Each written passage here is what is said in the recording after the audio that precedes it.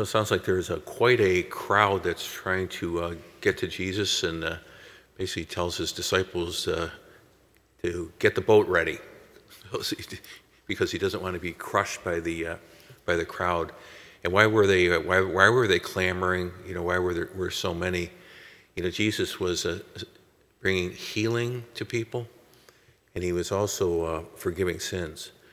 And so there was just a great need, and there's a great need in every age.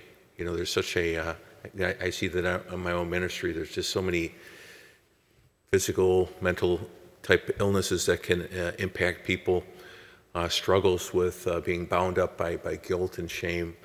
And so Jesus is the one who ultimately, he's the one who brings that healing grace and that freedom from the power of sin.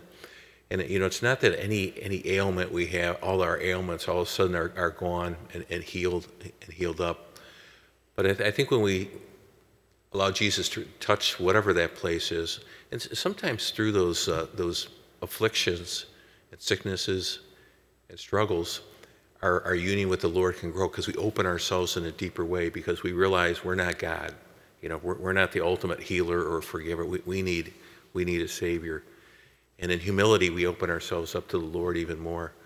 And, we see Jesus on the crucifix behind me, and it was through that embrace of suffering that freedom from sin came, and the power of the resurrection.